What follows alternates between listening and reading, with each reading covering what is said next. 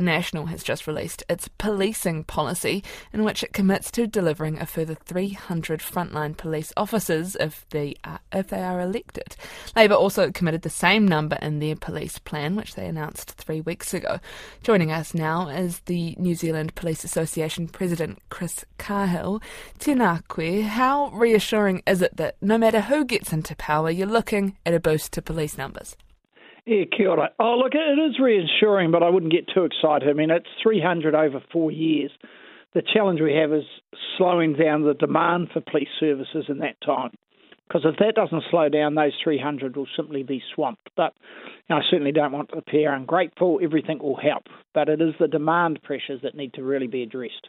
And how do you suggest that could be put into a policy? Well, the first is to have a much better approach to mental health in New Zealand. We need much more mental health experts that are assisting people suffering mental distress rather than police officers attending, and that will free up a significant amount of police time.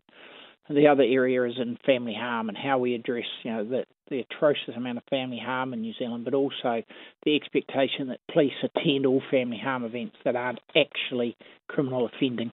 We'll go back to this policy that National has put forward. They point to Auckland, Wellington, Christchurch and Hamilton as particular problem crime areas. Is that actually where the need is greatest?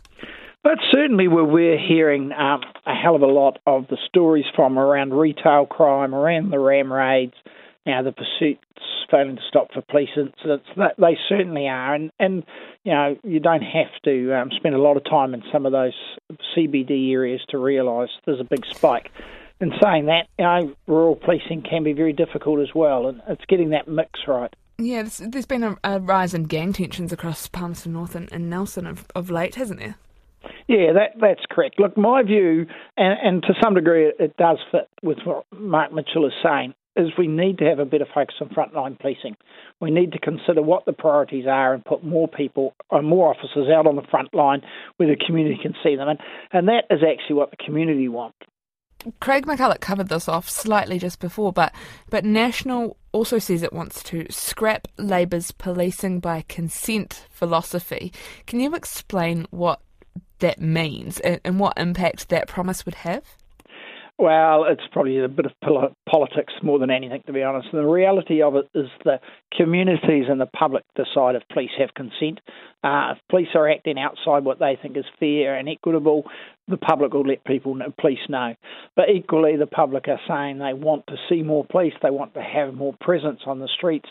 So it's a matter of listening to the public as well. And to me, it's a matter of putting it into practical terms rather than worrying about political sort of to and froing. Tēnā koe. Thank you very much for coming on the show. That is the New Zealand Police Association President Chris Cahill.